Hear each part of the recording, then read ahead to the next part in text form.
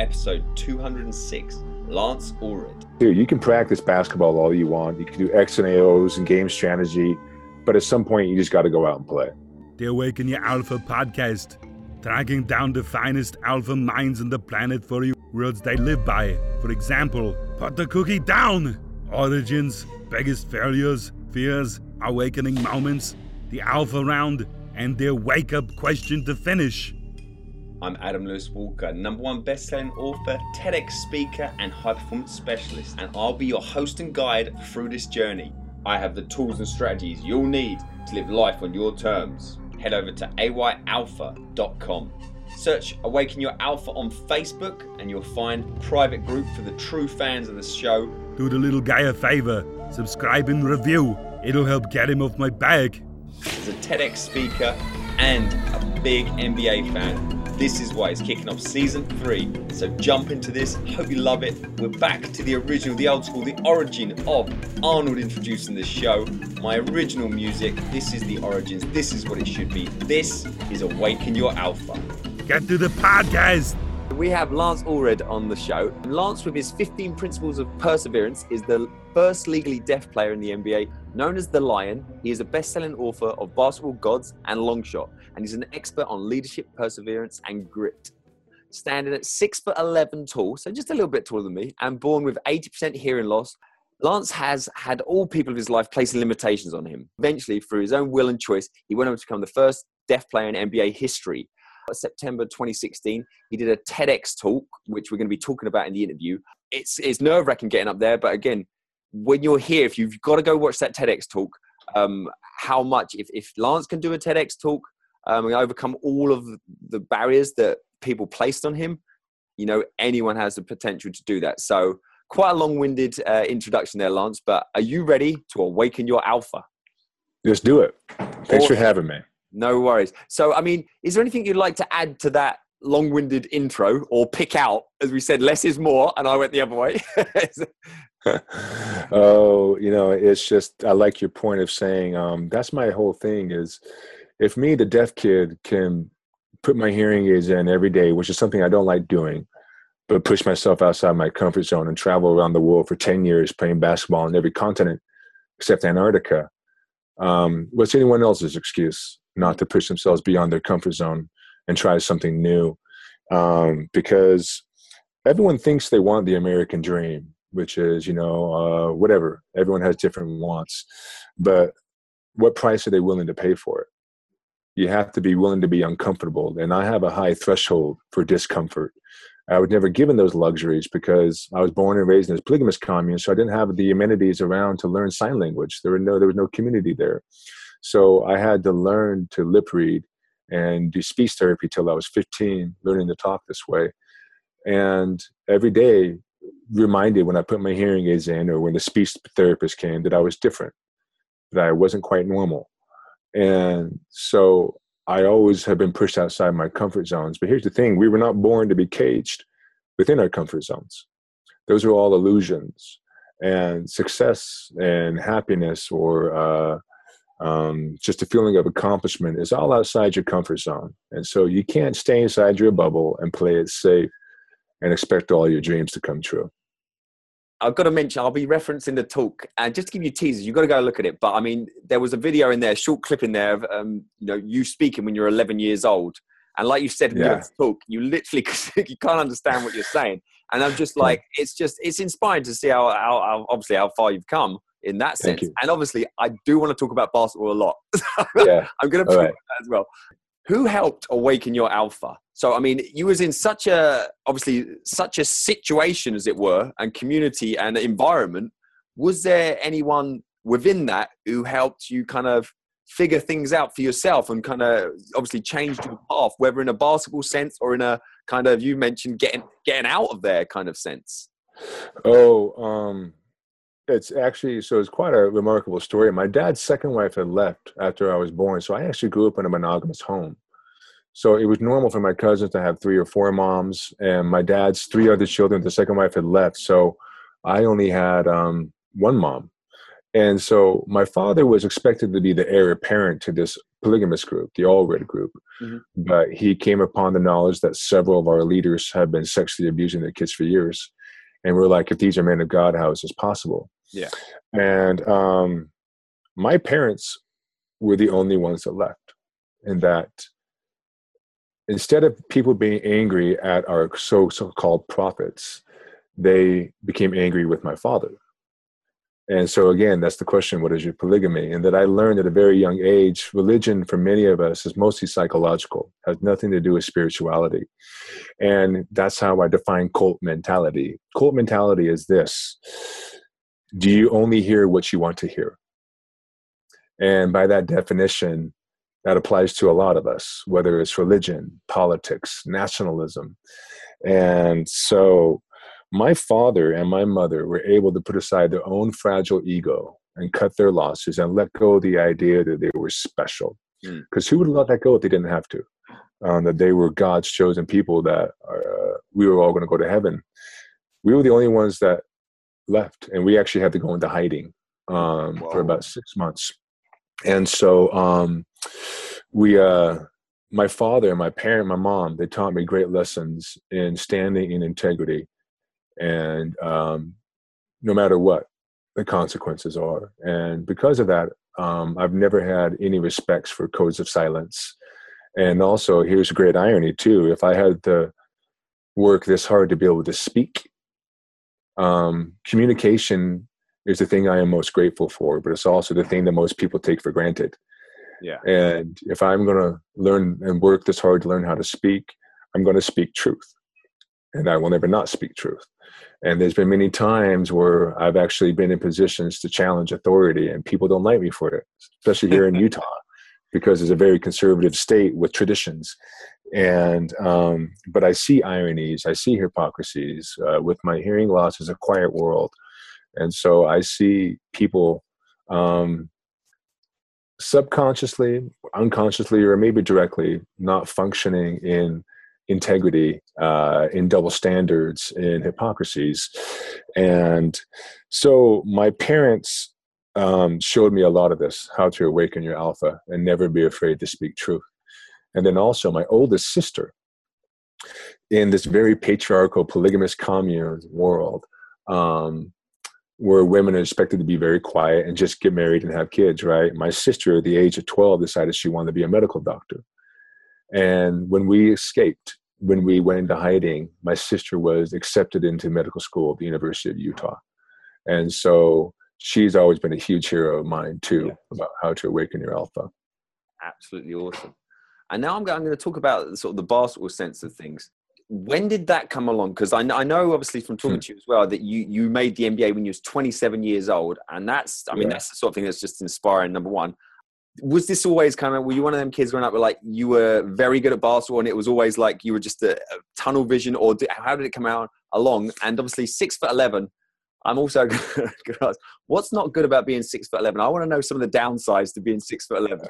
Sure. Okay. Being 6'11", try 6'11", try shopping for clothes. If you tear your pants on the road when you're about to speak and you tear your pants, you can't just walk into any store and buy a new pair of pants. You're done. But then also, when you're 6'11", not that I should be complaining, because there's a lot of people that would like to be noticed, that would like to be seen. But every day you have 4 or 5 people come up to you and just ask you questions, all the generic, how's the weather up there? You play basketball.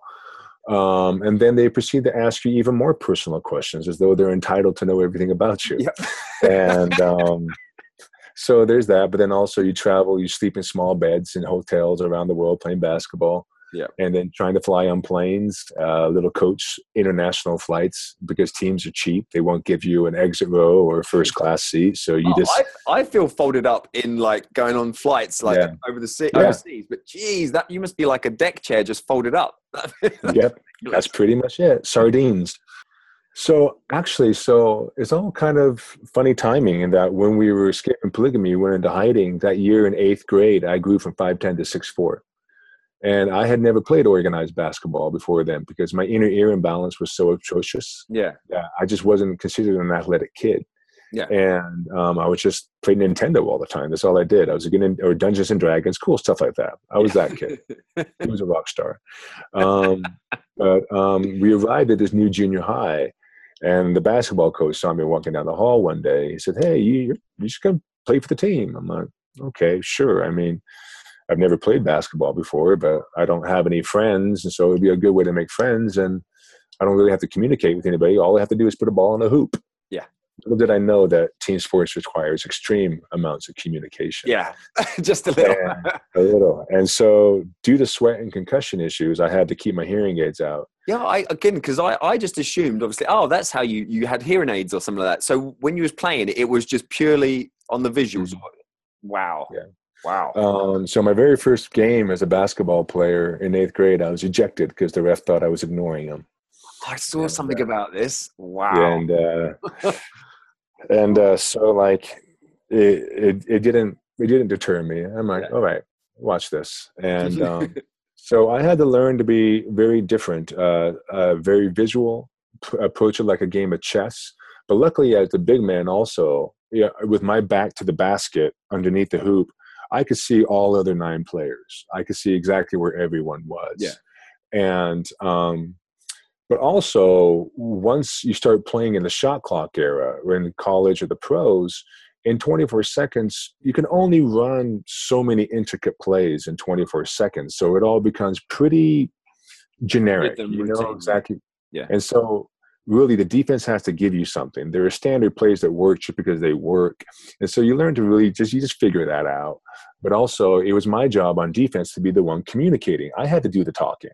I had to scream out, screen left, screen right. And I had to be the anchor on the D. Yeah. And there were times, yes, where my teammates, I would get screened and my teammates would try to communicate and I wouldn't hear it and I'd get clonked really hard. I was going to say, did you get many balls in the head when you was growing up? I got hit so many. People normally, the shout is like, heads, watch out. And you're like, oh yeah. Honestly, I think I've had more concussions than I want to admit. Yeah. It's just you just don't see things sometimes. You don't hear them. Yeah. And so, but that's the price you pay.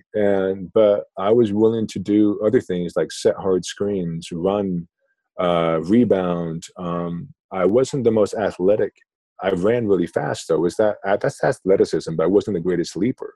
But the thing about running really fast is it's a choice every time. If you just want to run your guts out every time. So that's how pretty much I got my NBA call up when I was 27, when I was playing in the minor league, because I just ran the floor. I outran everybody. And so as a big guy, when you outrun everybody, it's valuable for your team because it makes the defense collapse and it opens up shots for everybody else.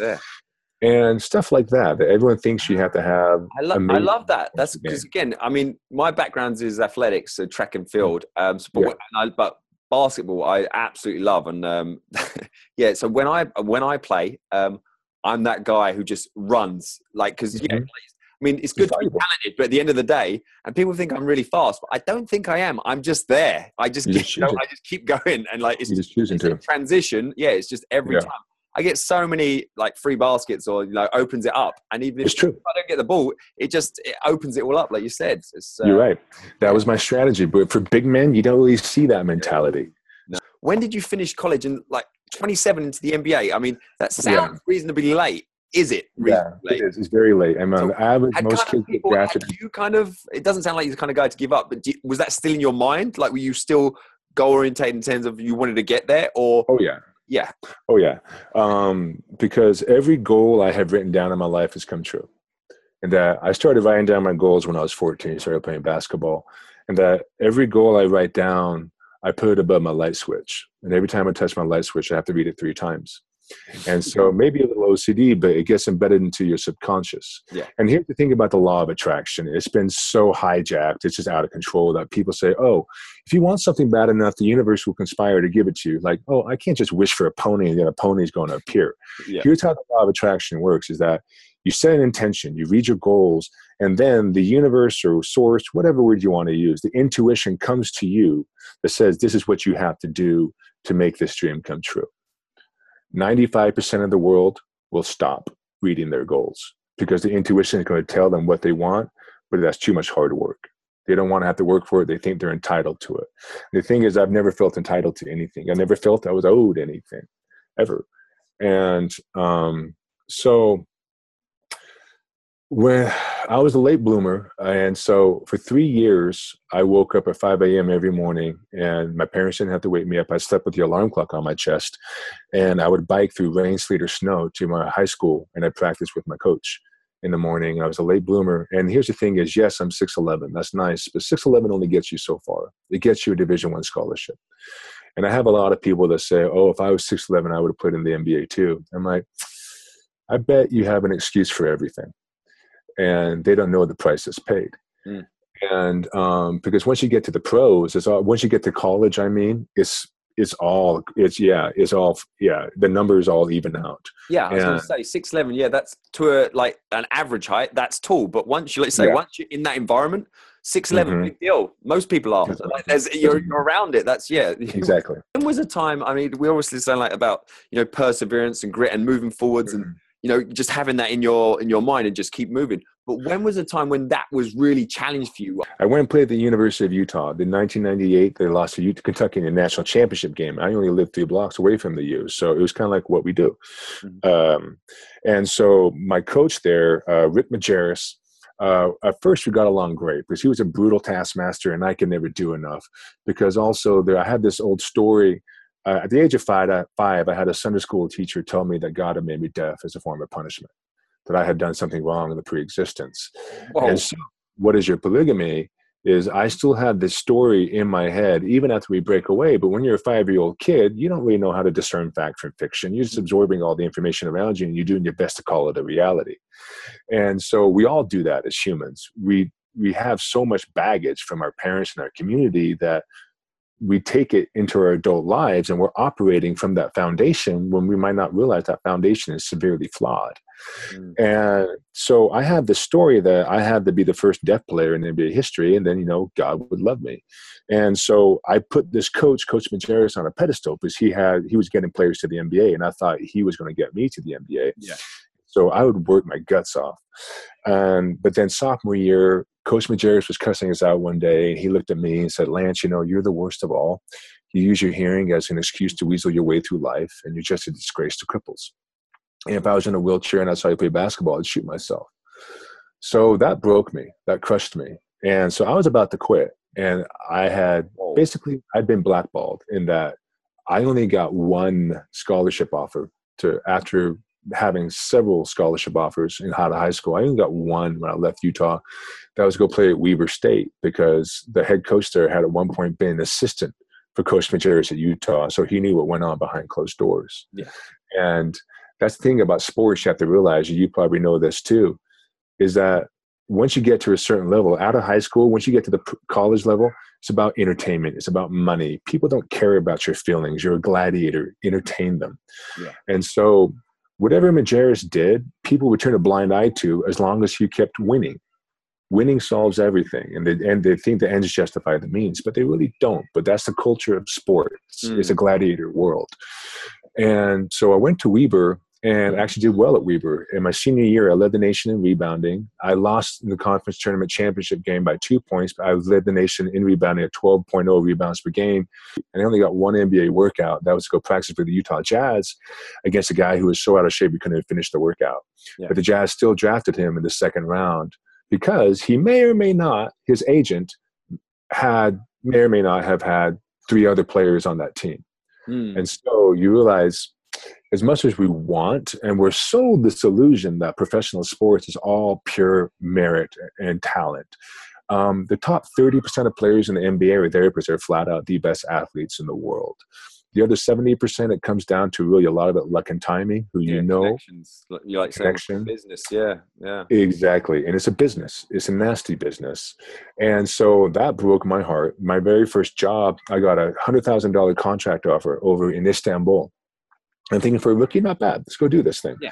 And so it actually ended up being a 6-year college career because, one, I chose too late not to go on something called an LDS mission. That's when I stopped going to church. So I actually had to sit out my first year as a freshman, redshirt 2 more years. So I was 24 when I graduated from college. Yeah. And the average NBA player is drafted when they're 20 or 21. So I was 24. So people were already saying I'm way old. I'm old. Yeah, it's not going to happen. And so I went over to Istanbul, and we were playing really well, too well, in fact, that the coach and the owner, they said, "Oh, wow, we're number 2 in the league right now, and our center is only a rookie.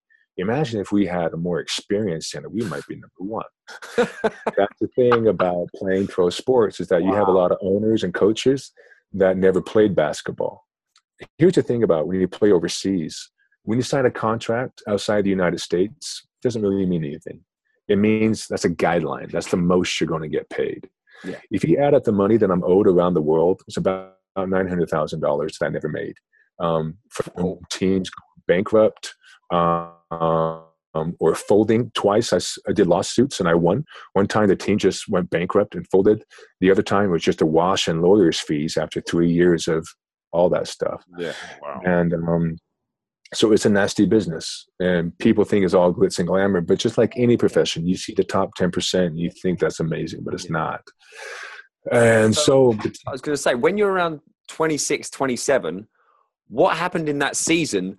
And what was it like when you, I don't know, I was going to say when you get the call, is it a call or what the hell happened? And like, was it like Christmas or what? It was amazing. And so, I went to team in Spain after that job, injured my knee. Team there said it was a pre-existing condition. They didn't have to pay for it. So I went home my first year professionally, broke, in debt, paying for my own knee, rehabbing on my parents' sofa. Only got one job offer the next year. That was to go play for the Idaho Stampede up in Boise, Idaho.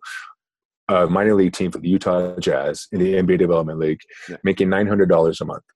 And I only got that job to be the media guy, to learn how to do radio and TV interviews. And I very easily said, "The hell with you guys." But instead, I stuck it out. And there was a stretch there I didn't play for about 6 weeks because I was just the token guy at the end of the bench who did all the media stuff because they thought I wasn't good enough to play. And so I'm 25, turning 26 weeks. I'm stressed out. I have ulcers. This is a long story short. I'm going over a lot of things. And within 1 week, starting center broke his leg. Starting power forward got bought out, ironically, the same team in Turkey I'd played for. And so he was gone. And then the starting center got recalled to the Seattle Supersonics at the time. And by default, I became the starting center. And we were playing in Bismarck, North Dakota for the first game on the road. And the coach is all stressed out. He's like, "Lance, we just signed somebody today. He'll be here tomorrow, but tonight you got to start. I know you haven't played in a while. Just play it safe. Keep it simple. Set some screens, get some rebounds, maybe get 2 or 4 points off Opportunity. You're ready to go." The thing is, my practice time was my game time for that season. And that when it was practice, even if my teammates didn't need me on the fast break, I was going to sprint with them every time and get that extra stride in. I would even go further and touch the baseline every time. And my teammates laughed at me. They thought I was being ridiculous. But when my number was called that game, my first game as a starter, I gave him 30 points and 10 rebounds. And I was able to play 40 minutes because I made sure that I believe in the laws of physics that say for every action, there's an equal to an opposite reaction. And I knew if I kept putting in, I would get one shot. One. Didn't mean I was owed anything more than that. I just knew by the law of balance and nature I was going to get one shot. And so I was going to make sure that when it came, I was going to be ready to take it. And from there, I just kind of lit the D-League on fire, averaged 22 points and 13 rebounds a game, and then was getting ready to play the Utah Flash, a D-League team here in Utah. My family's here. And when I was doing that, my coach got the phone call that said I've been called up to the Cleveland Cavaliers. And so it was a fun day. Wow. Glad to share it with my family. I was going to say, so what year was that that you got called up to? 2008. 2008. So they fully had LeBron James at that stage. Yeah, no, we had LeBron. We had LeBron. And I enjoyed playing with LeBron. We had good times. And that's the year we lost to Boston in Game 7. The year they had Garnett and Paul Pierce, and they went and won the championship. And I always like to believe that we would have gone on to win it too, because we had a good team: Ben Wallace, Wally Szczerbiak, Junior Soldiauskas, LeBron. Boston went on and crushed the Lakers in the championships in the finals. And so, but then here's the thing is, it was a great ride. It's a great run. But then 2008, the economy collapses. So next fall, most teams are releasing their 14th and 15th roster spots to save money. And I was no exception. Yeah. And so you have a dream. It's amazing. But then also it's like, wait, why don't I feel any different? I'm here. I've achieved my dream. Why don't I feel like, somehow God loves me more or whatnot? Because I've been doing this whole foolish game of attaching my self-worth to an outcome. Somehow, whether it's a new job, a new car, a new lover, that means that that'll complete me. And that's a lie. That's an illusion. And so these are hard lessons, hard experiences, extremely high highs with extremely low lows that have really brought me to this quintessential truth that, again, love is either unconditional or is not love at all. And my self-worth is never attached to any outcome. In terms of your book that's coming out, so apart from obviously the logistics of giving a great TED talk, but what are some of your like top tips for, getting 1 million+ views? September, it's pretty recent, your talk, and don't just say be an NBA player. Yeah, that's the thing, I guess. What do you think? Something's helped. So the number I tell people too is that, when people always think, oh, I have such good, I'm going to wait till I get on Big Ted. I'm like, you know what? I'm going to give you an analogy. As a basketball player, I only have one real regret in my career. I played 2 years at the University of Utah, and then I transferred to Weber State University. And from Weber State, I went on to become a professional basketball player. So the thing is, as an athlete, we think we have to go to these big time schools and universities. No, you really don't. Because in this day and age with the internet and social media, if you can play ball, you're going to be found. And I've had a lot of teammates throughout my pro career that went to like no-name schools, but they were a heck of a good player because they got the chance and the opportunity to play. And you can practice all you want, but the best way to be in basketball shape is to play basketball. And the best way to be a better basketball player is to play basketball. And so I tell people, if I could do one thing over again, I would have just gone to Weber State right out of the gate and played from a freshman to a senior. Same analogy for TEDx. What you want to do is you figure out what is your passion, figure out the right demographic. Let's say your passion is barbecuing beef. I don't know, right? So you probably want to say, hey, is there a TEDx event around Tennessee, Memphis, stuff like that? You figure out what your demographic is. That way the selection committee in that area, you have to realize they're not just thinking about broad strokes or a general audience. They're thinking about what topic is their immediate local live audience going to want to hear. That's what they're thinking about. The year before last, the Mormon Church came out with a policy that said that children of gay people cannot be baptized into the Mormon faith, which was kind of discriminatory. Whoa, yeah. But yeah, pretty harsh, right? And so but then they justified it by saying, just as we've done with children of polygamists, we now do it with children of gay people, as though somehow that absolved and was like the baseboard for the vindication of their intolerance. Yeah.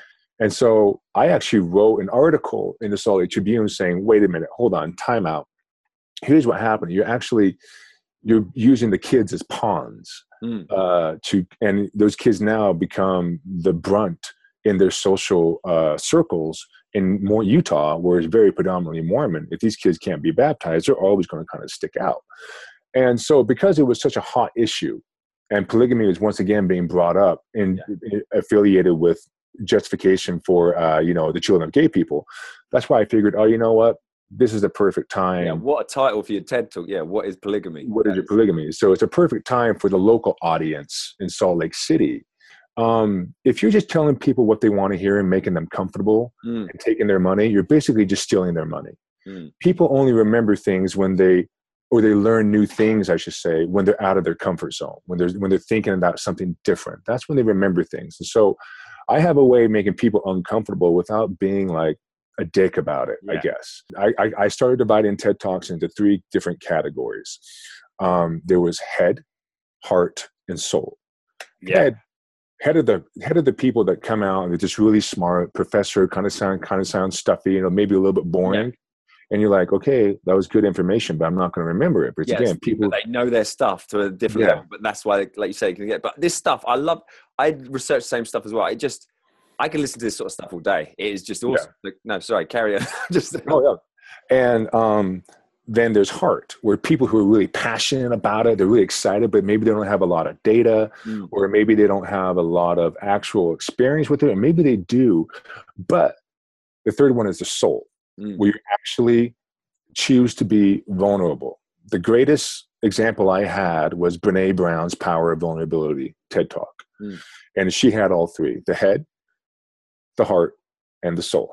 And that's what makes her talk one of the greatest of all time. The real power behind the talk came actually because it was me going through the grieving cycle of my marriage. From my background in polygamy, I grew up in a world, a culture that we didn't have feelings. You're always happy and peaceful, or else it's the devil tempting you. So it's a lot of oppressed emotions. And so it was me actually finally learning how to grieve and go through the grieving cycle of my marriage. Because when I started asking, what is your polygamy?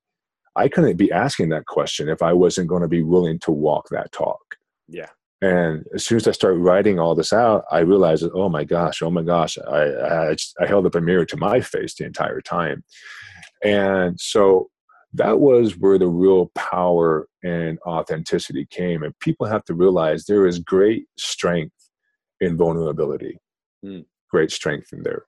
And we always think we have to be polished, but that's the problem with social media. I tell everyone, it's an illusion. It's not real. And I didn't make the NBA until I was 27 years old.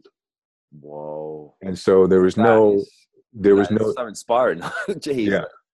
Yeah. And I couldn't play basketball with my hearing aids in because of sweat and concussion issues. So I always had to be thinking just outside the box, playing it like a game of chess, doing things differently. But people kept putting limitations on me all the time. And, but I just never gave up.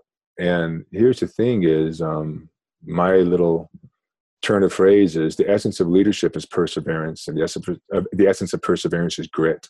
The essence of grit is choice. Do you choose to get back up every time you get knocked down? Simple as that. Yeah. And you can read all the books you want. You can read all the cheat sheets and everything. But at the end of the day, it's choice. As simple as that. And so with that being said, if people knew how many times I have failed, it would blow their mind.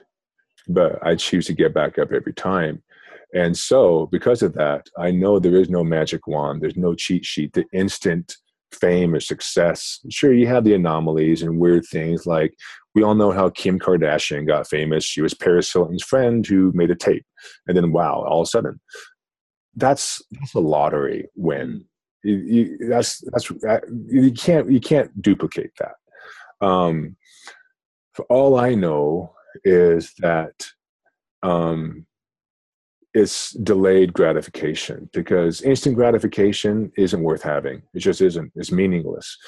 And so through all that, with the TED Talk, I was able to apply in a lot of these methods that I have as far as basketball goes.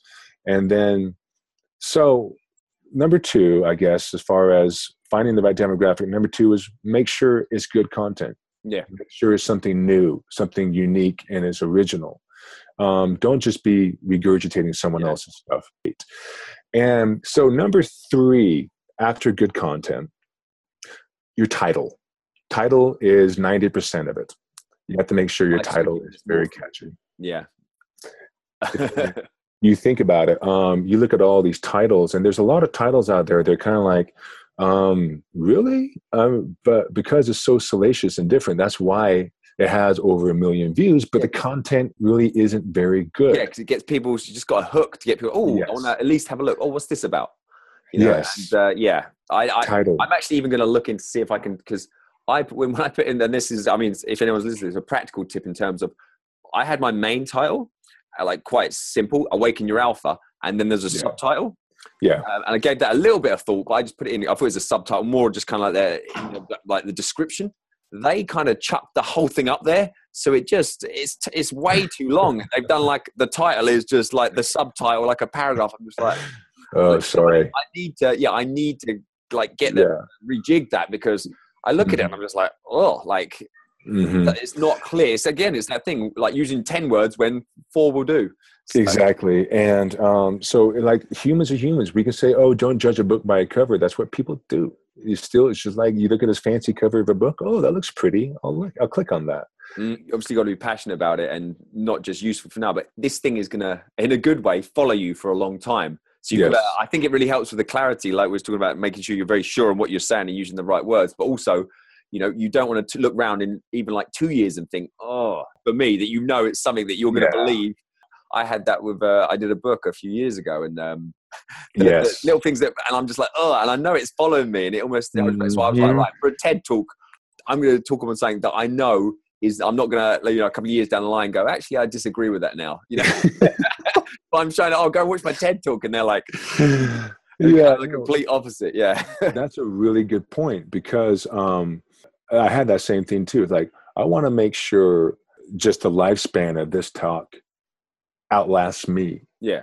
That was my goal. It's like, I want to make sure that in 5 years from now, because my first book that was published by HarperCollins, Long Shot, it was published in 2009. And a couple of months back, I tried reading it. I'm like, who is this person? I don't know who this person is. And so, but that's life. It makes you grow up and everything. We've covered so much. So I'm going to go into really our alpha round and try and get a few little bits of tips, tools, resources from you. Amongst all this journey, is there ever, again, I should have given you warning, so I'm going to drop this on you a bit. Is there either a quote or an ethos that you like to live your life with? In every locker room that I played in my locker, I always put up Dylan Thomas's "Do not go gentle into that good night. Rage, rage against the dying of the light." And that's always been my ethos. And my jersey number is number 41.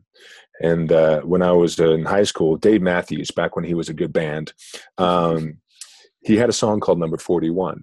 And there's a lyric in there that says, "I will go in this way and I will find my own way out." And so I always knew that was kind of foreshadowing for what my path was going to be. And so it was always, I'm going to go out on my terms. I'm going to do it the way I want to. And so, do not go gentle into that good night. Rage, rage against the dying of the light. Awesome. Love it. What's some of the best advice you've ever had? My grandmother, when I was 10, there was one day I was just mad because my aunt, I was staying with my aunt at the time. She gave me this ridiculous chore list, like a 95 thesis from Martin Luther, just chores, right? And I was just mad because I wanted to be hanging out with my cousins. And so my grandma came outside and helped me start raking pine needles. And she says, "Nobody likes work, but that's what we do." Yeah, it's hard work, but it's what we do. Yeah. And my grandmother looking me in the face and telling me that there were many times in the games when I'm tired, I'm exhausted in practice, I don't want to run under the suicide. Her voice would always come into my mind and say, "Nobody likes hard work, but it's what we do." And that's always stuck with me.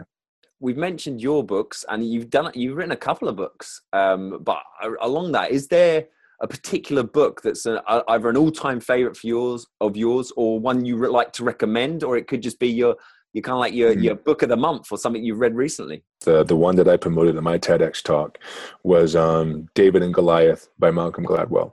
A very powerful book for me because it talks about the underdog, and my story very much is the underdog in that.